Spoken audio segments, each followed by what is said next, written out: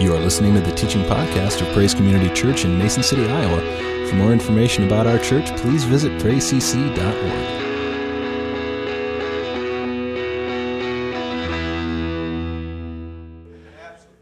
Now, the interesting thing when it comes to the issue of sin in our lives is what most people struggle with isn't so much the act of sinning or the actions of sin. What most people struggle with is they just don't like the negative feelings that come with sin. For a lot of us, it's that potential of we feel guilt, we feel shame, we feel condemnation, we feel, punishment, or that we deserve to be punished, or we kind of think about maybe getting caught. Those are the things we kind of think about when it comes to the issue of sin. So for a lot of people, the ultimate solution to the problem of sinning is we try to look for ways to remove the guilt, the shame, the condemnation that attaches itself to sin. And one of the ways that we do that, not just us, but our culture, is what we're going to talk about today. It's that twist. It's where we turn sins into mistakes. When you think about the word sin, it's kind of one of those words that's kind of a bothersome, it kind of has an annoying ring to it. It's an uncomfortable word. It's a word we really don't use very much in our culture today. And one of the reasons that we've kind of erased or tried to erase that word sin from our vocabulary is because it conjures up God. If you're a parent, when your kids do something wrong, you don't call them into the room and tell them they've sinned. I mean, if you do something bad at work, it's not like your boss is going to call you into the office and tell you that you've sinned. If unfortunately you get pulled over by the police for speeding or heaven forbid something worse, the cop isn't going to say to you, "You've sinned." With the IRS, you're not going to get a letter in the mail from them. And I know the IRS is famous for using a lot of words we don't understand, but one of the words they're never going to use when they talk to you is the word sin. See, if I break my rules, I've broken my rules. If I break the law, I've broken the law. But we don't classify, we don't talk about those things as sin. Rule breaking and law breaking and disobedience happen within the sphere of human family, business, and government. And yet, that word sin, when we use that word, what often happens is it throws us into a completely different category. Sin makes me think of God. It echoes of judgment. It has a ring of guilt to it. It conjures up the idea of punishment. Sin makes me think that there's maybe some great moral absolute, that there's someone out there bigger than me, and I am accountable to whoever that is. And if I've broken those laws or I've broken the rules that God has set up, then I am in big trouble. That's what we think about when we think about sin. Sin has one of those ways of making us feel bad about ourselves, or it makes us feel condemned by God. We equate the word sin with God is mad at me and he's going to punish me. And because of all that, we don't like the word sin. And as a culture, we kind of do everything we can to kind of avoid using that word. In fact, the dictionary kind of supports this whole idea. So let me just read to you how the dictionary defines sin. It says sin is a transgression of divine law. That's again why I don't tell my children, you've sinned, because sin is a transgression, the dictionary says, of a divine law, which implies there is a divine person or there is a God who has set up rules. The definition continues.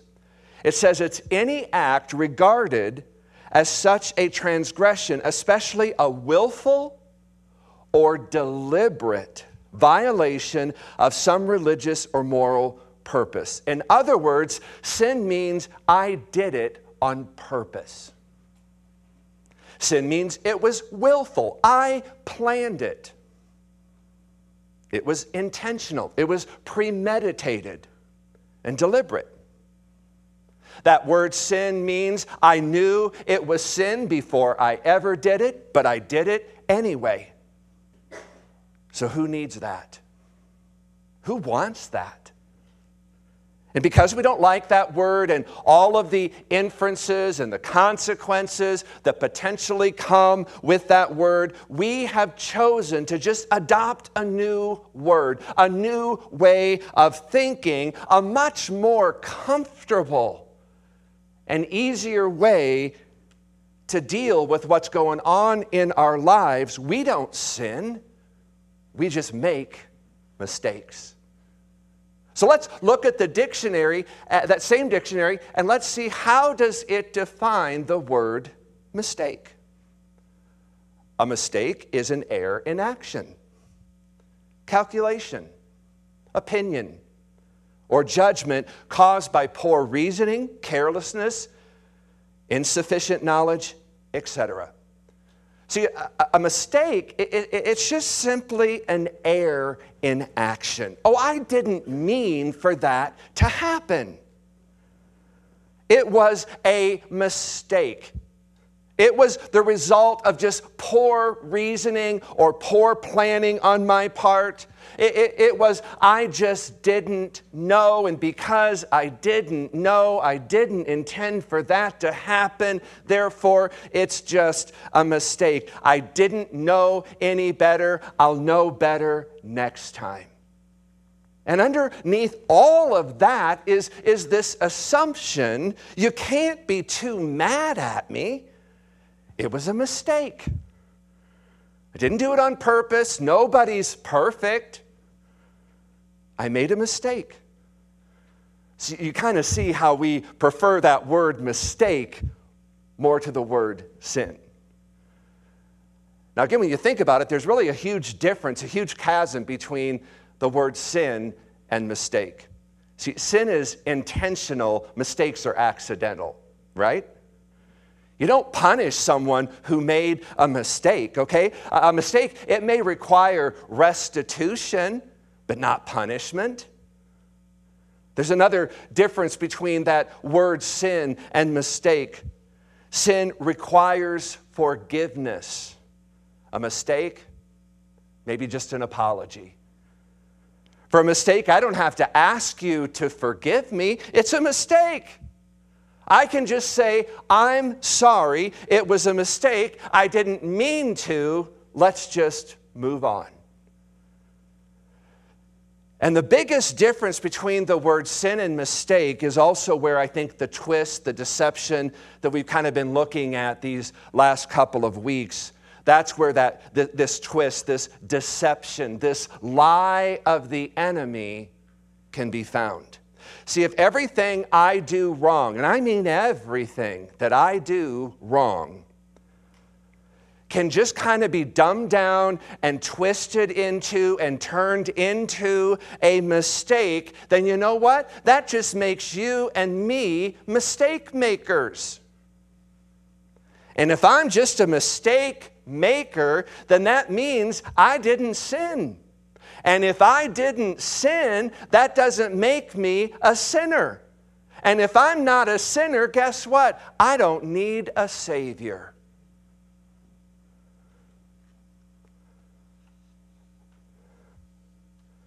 See, if you're just someone who just makes mistakes all the time, then all you got to do is just dig down deeper and try a little harder next time, right? People who make mistakes are simply people who need to do better next time. People who make mistakes, you just may have to break some nasty little habits. People who make mistakes just have to try harder to improve themselves. Maybe get another book, another self-help course. But if I'm a sinner, then that seems to be more foundational to who I am than what I do. If I'm a sinner, then simply trying harder to do better next time isn't going to fully address the issue of my sin. If I'm a sinner, then I probably owe somebody an apology. I probably deserve something in return. If I truly see myself as a sinner, then it also carries with it the implication I need a Savior. I need someone to save me from my sins. So that's the deception. That's the twist, the lie that we live with. In our own personal lives, we see it lived out in our culture today. That when it comes to guilt, I'm not a sinner, I'm a mistake maker. And since I'm not a sinner, I don't need a Savior. I'd rather just be a mistake maker who just needs to commit to trying harder next time. Now, the problem with this is deep down inside, we all know better than this. We know this isn't true. We have a conscience, something that God has given to us. And Paul says that conscience, it's constantly justifying us before God, or it is accusing us before God. That's the role. That's why God gave us a conscience. We know deep down inside of us that these so-called mistakes are much deeper. They're much worse. They are premeditated. They're calculated. They're pre-planned. They are intentional decisions to benefit ourselves at the expense of others. We did it on purpose. We just didn't plan on getting caught. Isn't that true? Not only did you do it, but chances are you've done it before.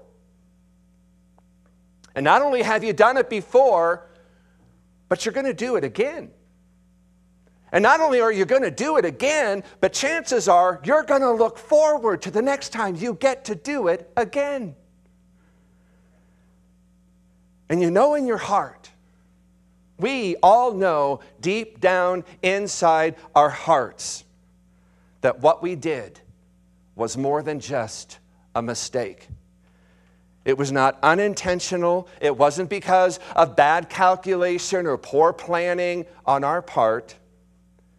It wasn't carelessness. It wasn't a lack of knowledge. You knew exactly what you were doing. You knew exactly what you were doing the last time you did it because it wasn't a mistake. It is much, much deeper than that. And that's where the guilt, the shame, the condemnation, all of those negative feelings and emotions that we kind of begin to experience comes from that. And then the question becomes, what do we do with that? Telling myself nobody's perfect and that I'm just going to try harder next time doesn't remove the guilt, the shame, the condemnation. Why should I feel guilty? Why should I feel all of that? It was a mistake, wasn't it? Now here's the strange thing. When Jesus showed up, he taught very opposing ideas that at face value seem like these teachings should not be coming out of the same person's mouth. Jesus comes along and he starts teaching, and some of the things that he says actually makes people feel worse about themselves. Jesus, he kind of comes along, and what he does intentionally on purpose is he kind of raises the righteousness bar. He kind of raises the goodness bar. He raises the holiness bar, and he does that so high that everyone around him starts feeling terrible about themselves. Now, believe it or not, Jesus comes along with a very condemning message. And the message is that nobody is as good as they need to be. Nobody's as righteous as they should be. No one is as holy as they need to be. And then the amazing thing is, Jesus would follow all of that up by saying, God loves you. Now, this was confusing to people because they're hearing this and they're thinking to themselves, either I'm terrible or God loves me. Which is it? And Jesus says, it's both. You are terrible, but God loves you. Jesus is saying that you are far worse than you thought. And God loves you far more than you'll ever deserve.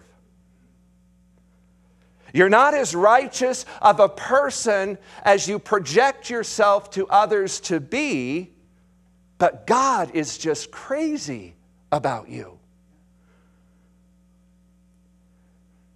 And the people that just wanted to be mistake makers, the people that just wanted everybody to know and to understand about them that they just make mistakes. They didn't like Jesus because Jesus made them feel bad about themselves. But the people who knew they were not mistake makers, the people who knew that they were sinners, loved Jesus. Because they were honest enough to say, you know what? He's right. I'm not just a mistake maker. I am a sinner. And I'm not as righteous as I try to portray myself to be.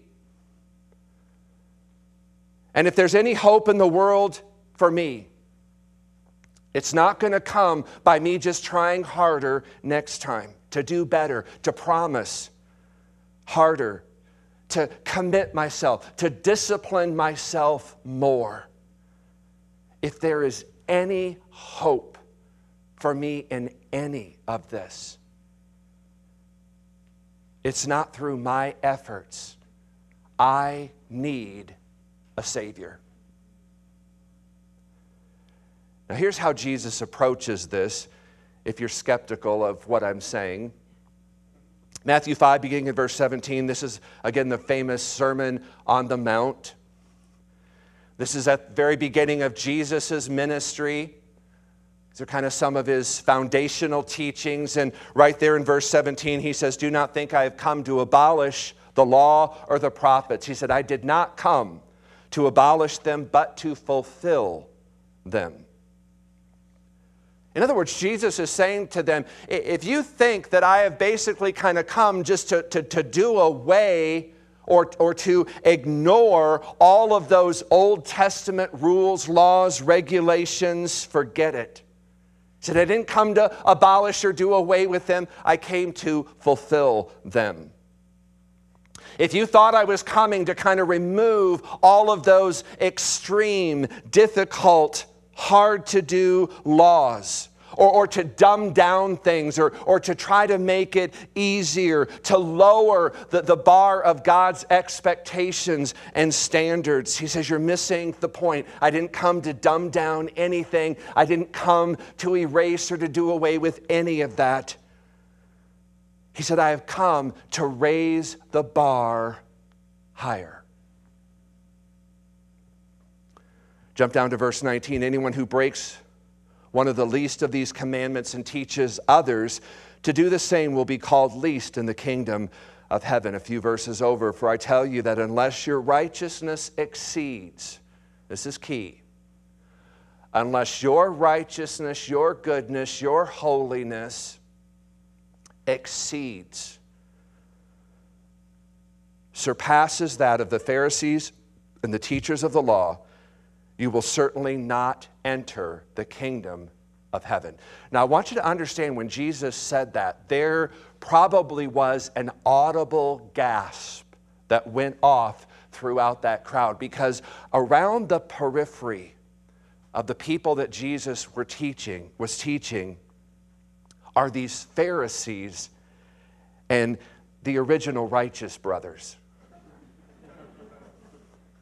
Because the full-time job of the Pharisees, the religious leaders, was to be good, to be holy, to be righteous, to be rule keepers. I mean, that was their job. If you were to go up to any of them and say, what do you do for a living? They would say, I am a rule keeper. I'm good at keeping rules. I spend all of my time being righteous and holy. That was their occupation. That was their sole function in life. And so Jesus kind of points them out in the crowd. He says to the others kind of gathered around there, he says, let me tell you, if your righteousness, your goodness, your holiness does not surpass, exceed theirs, those people who are some of the best at being holy, righteous, and good, he says, you're not going to see the kingdom of heaven. Now, the average person in that crowd, they're probably kind of thinking to themselves, game over. If that's what I have to shoot for, I'll never make it. I know me. I know my past. I don't have enough time in the day to be that good, to work that hard at it. Because no matter how hard I try, it'll never be enough. If my righteousness has to surpass their righteousness to get into the kingdom of heaven, then there's no place for me. Jesus kind of says to them, this is bad, isn't it? I mean, this is way worse than you thought it was, isn't it? And while he lets that thought kind of settle over them, he gives them some very specific examples. And he says, you heard that it was said to the people long ago, you shall not murder or kill. And whoever shall murder or kill shall be in danger of judgment. But I say to you that whosoever is angry with his brothers without cause will be in danger of the judgment. Now the people hear that, and they're saying, all right, time out. Now, I know it's one thing to equate murdering someone as sin, as being wrong. We get that. But you're telling us just even thinking about the thought of murdering someone is sin. Huh? You're saying if I'm angry enough to do it, but don't pull the trigger, I'm just as guilty as if I actually pulled the trigger and murdered someone. And Jesus said, yeah, the bar is a lot higher than you thought, isn't it? The standards and expectations that God has for you are greater than you ever imagined.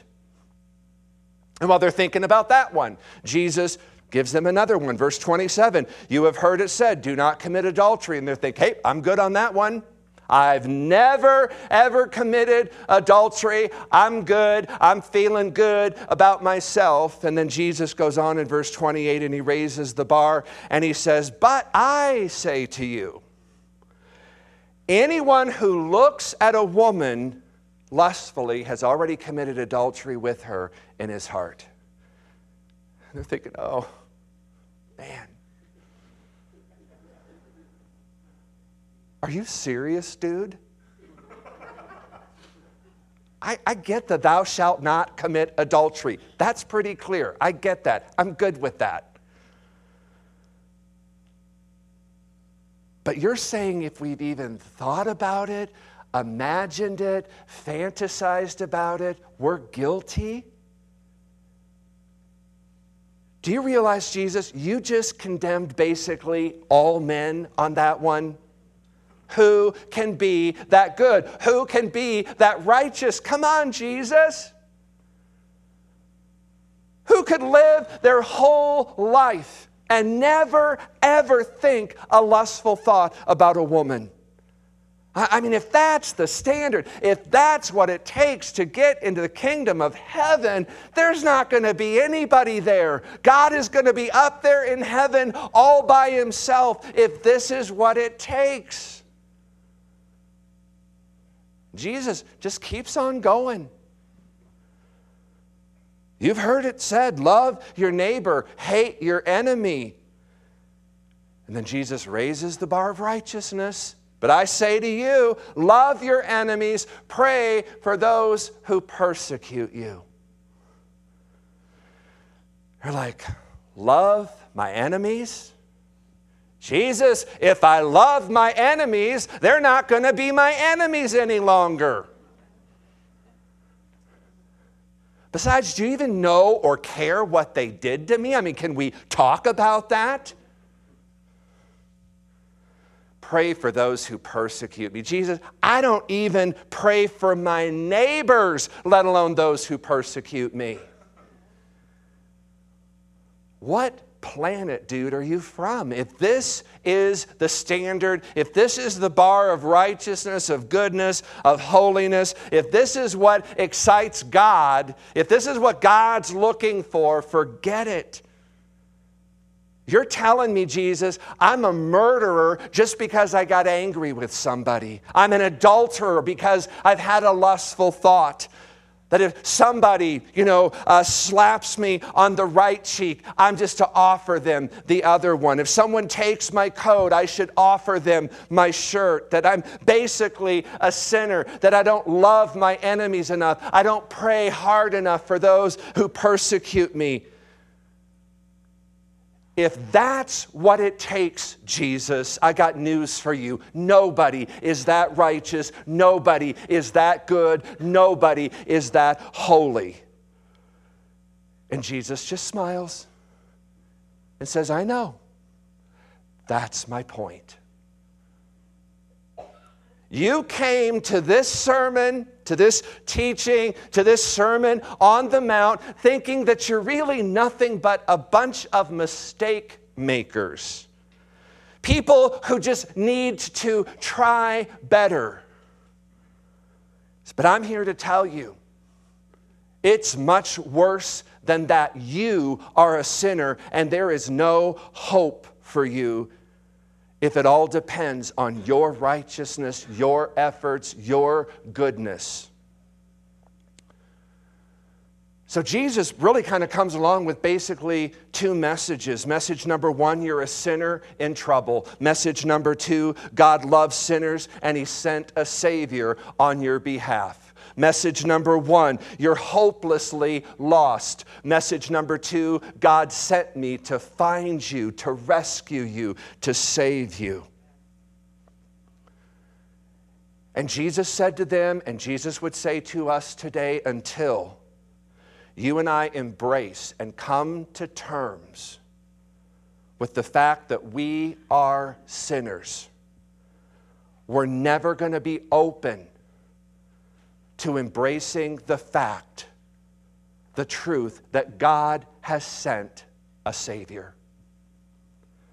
As long as you see yourself as someone who's just kind of out there living life, just making a bunch of mistakes, here to try harder, until you finally come to terms, till we finally come to grips with the fact that you don't accidentally do things.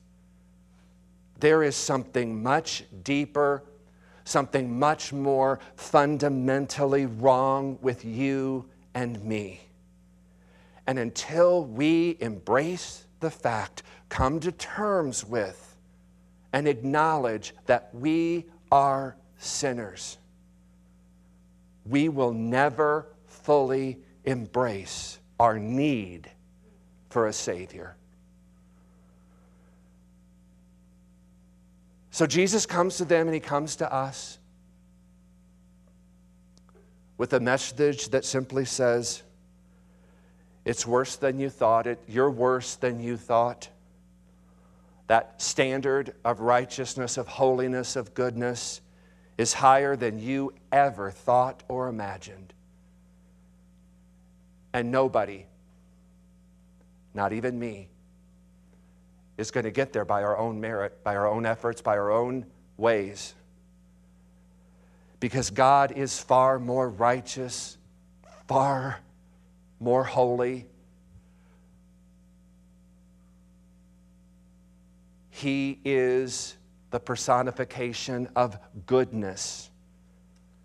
And he is far more righteous than you and I have ever thought or imagined.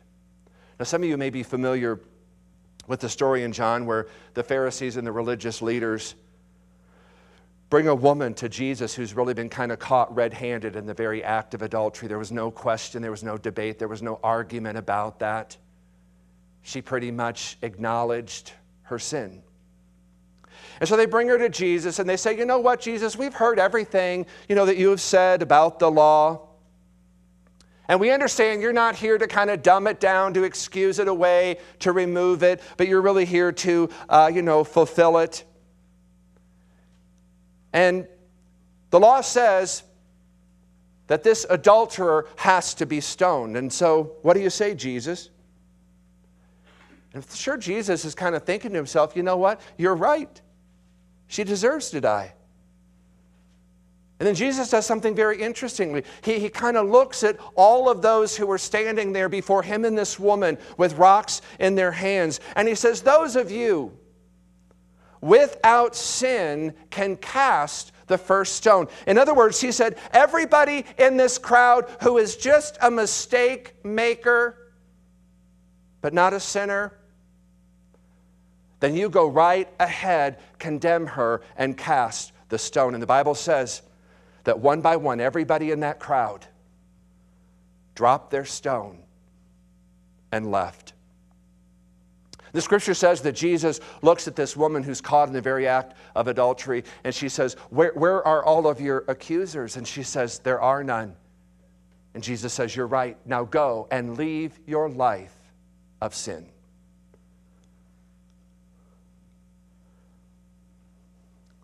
Here's what Jesus wanted that woman, and he wants you and I to understand. Embracing, admitting our sinfulness, our weakness, our failures, positions us to acknowledge our need for a Savior daily.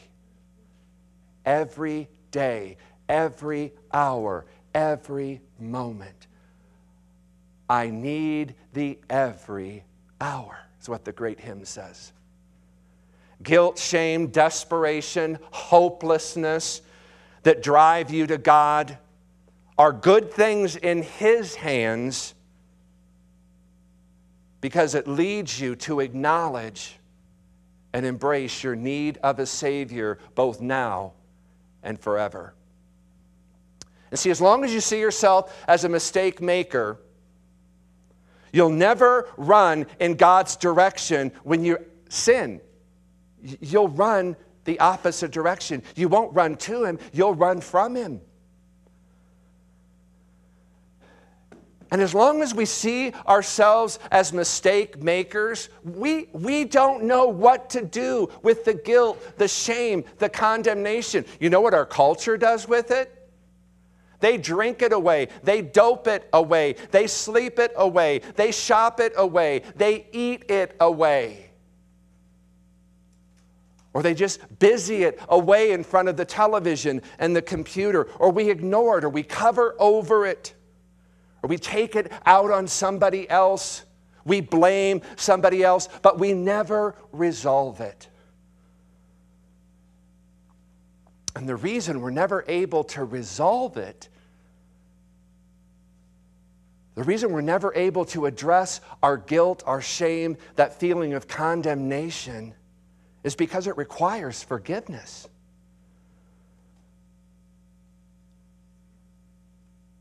That requires you and I seeing our mistakes for what they truly are.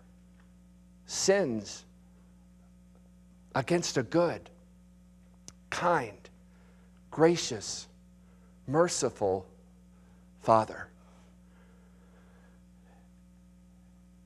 And when we see our sins and we acknowledge ourselves as a sinner, you know what? That positions us.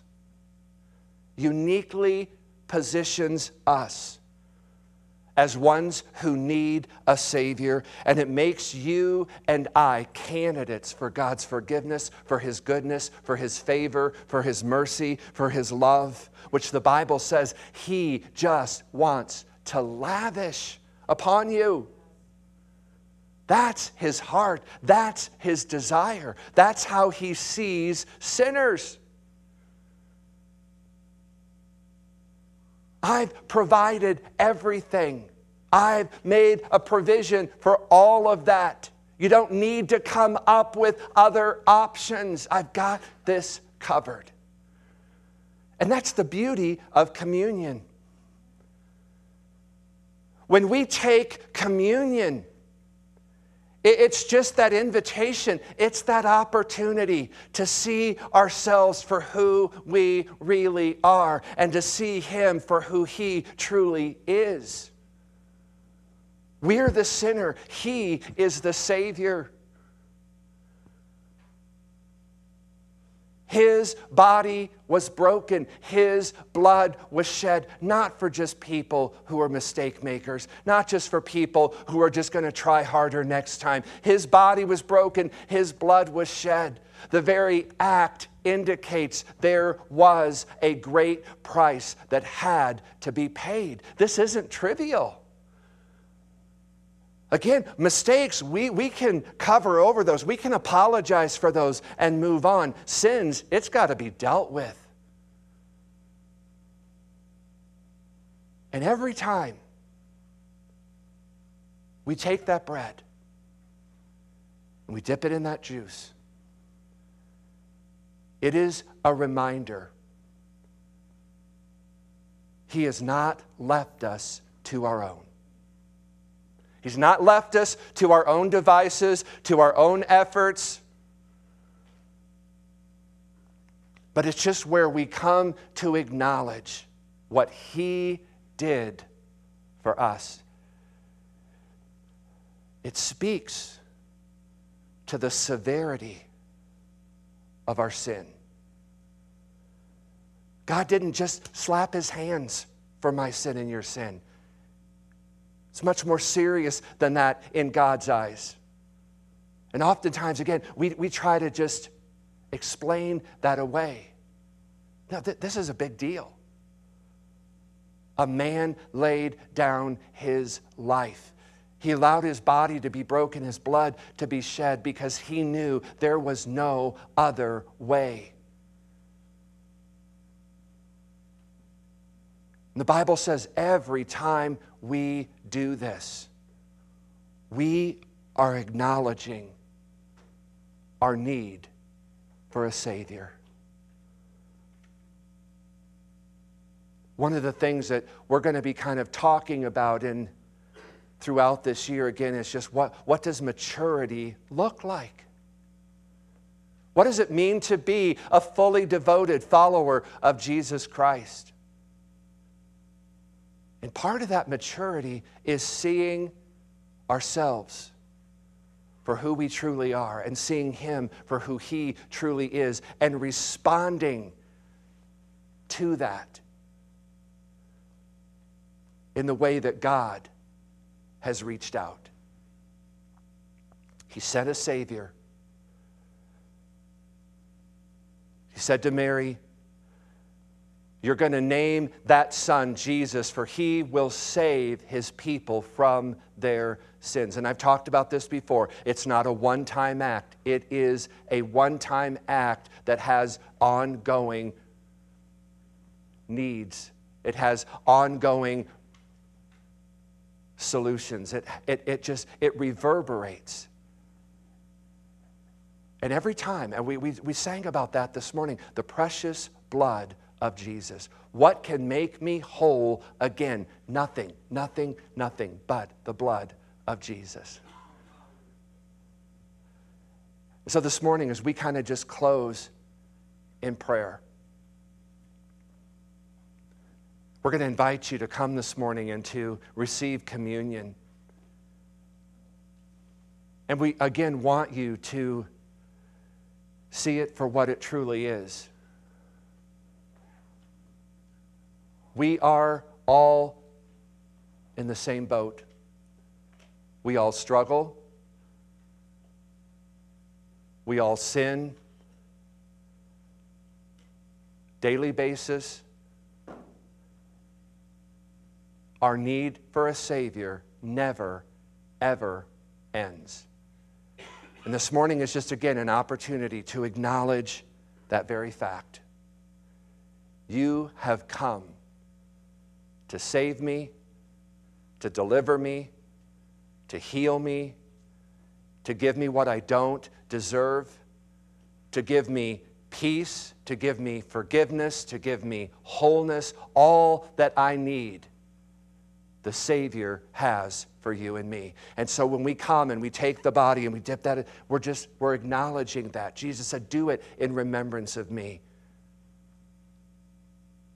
So this morning, my hope is that if you're here this morning and you kind of just see yourself as someone who's just going through life making mistakes, you don't need to do that. God's made a way for us to call it what it really is and to find complete freedom,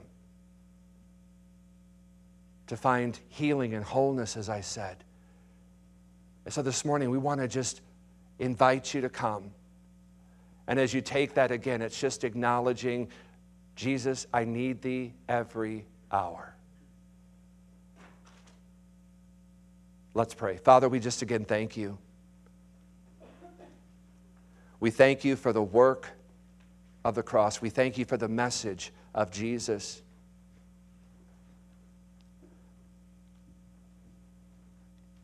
That He would tell us that left to ourselves, we are without hope. But because of Him,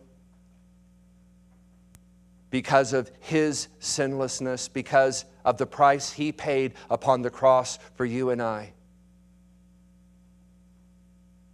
that in our hopelessness, we now have great hope. In our places of deception, we now have the truth. And Father, this morning we thank You that Your word says that there's no greater love than this, that a man would lay down his life for his friends. And we thank You, Father, that through Jesus, You call us friends. You have reconciled us to Yourself through the work of the cross. We don't need to rely on anything other than the cross of Jesus Christ. So this morning, Father, we just come and we fully and we wholly put our faith, our trust, our dependency in you and you alone. Not in myself, not in others, but in you alone. And I thank you, Father, that you sent your Son and that he willingly and with great joy came to give his life for us. And in that, Father, we are eternally grateful.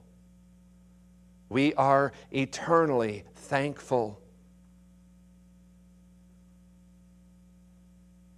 And Lord, just help us to walk more and more in the reality and the power of the victory of the cross. And we thank you for this. In Jesus' name we pray. Amen. So You are listening to the teaching podcast of Praise Community Church in Mason City, Iowa. For more information about our church, please visit praisecc.org.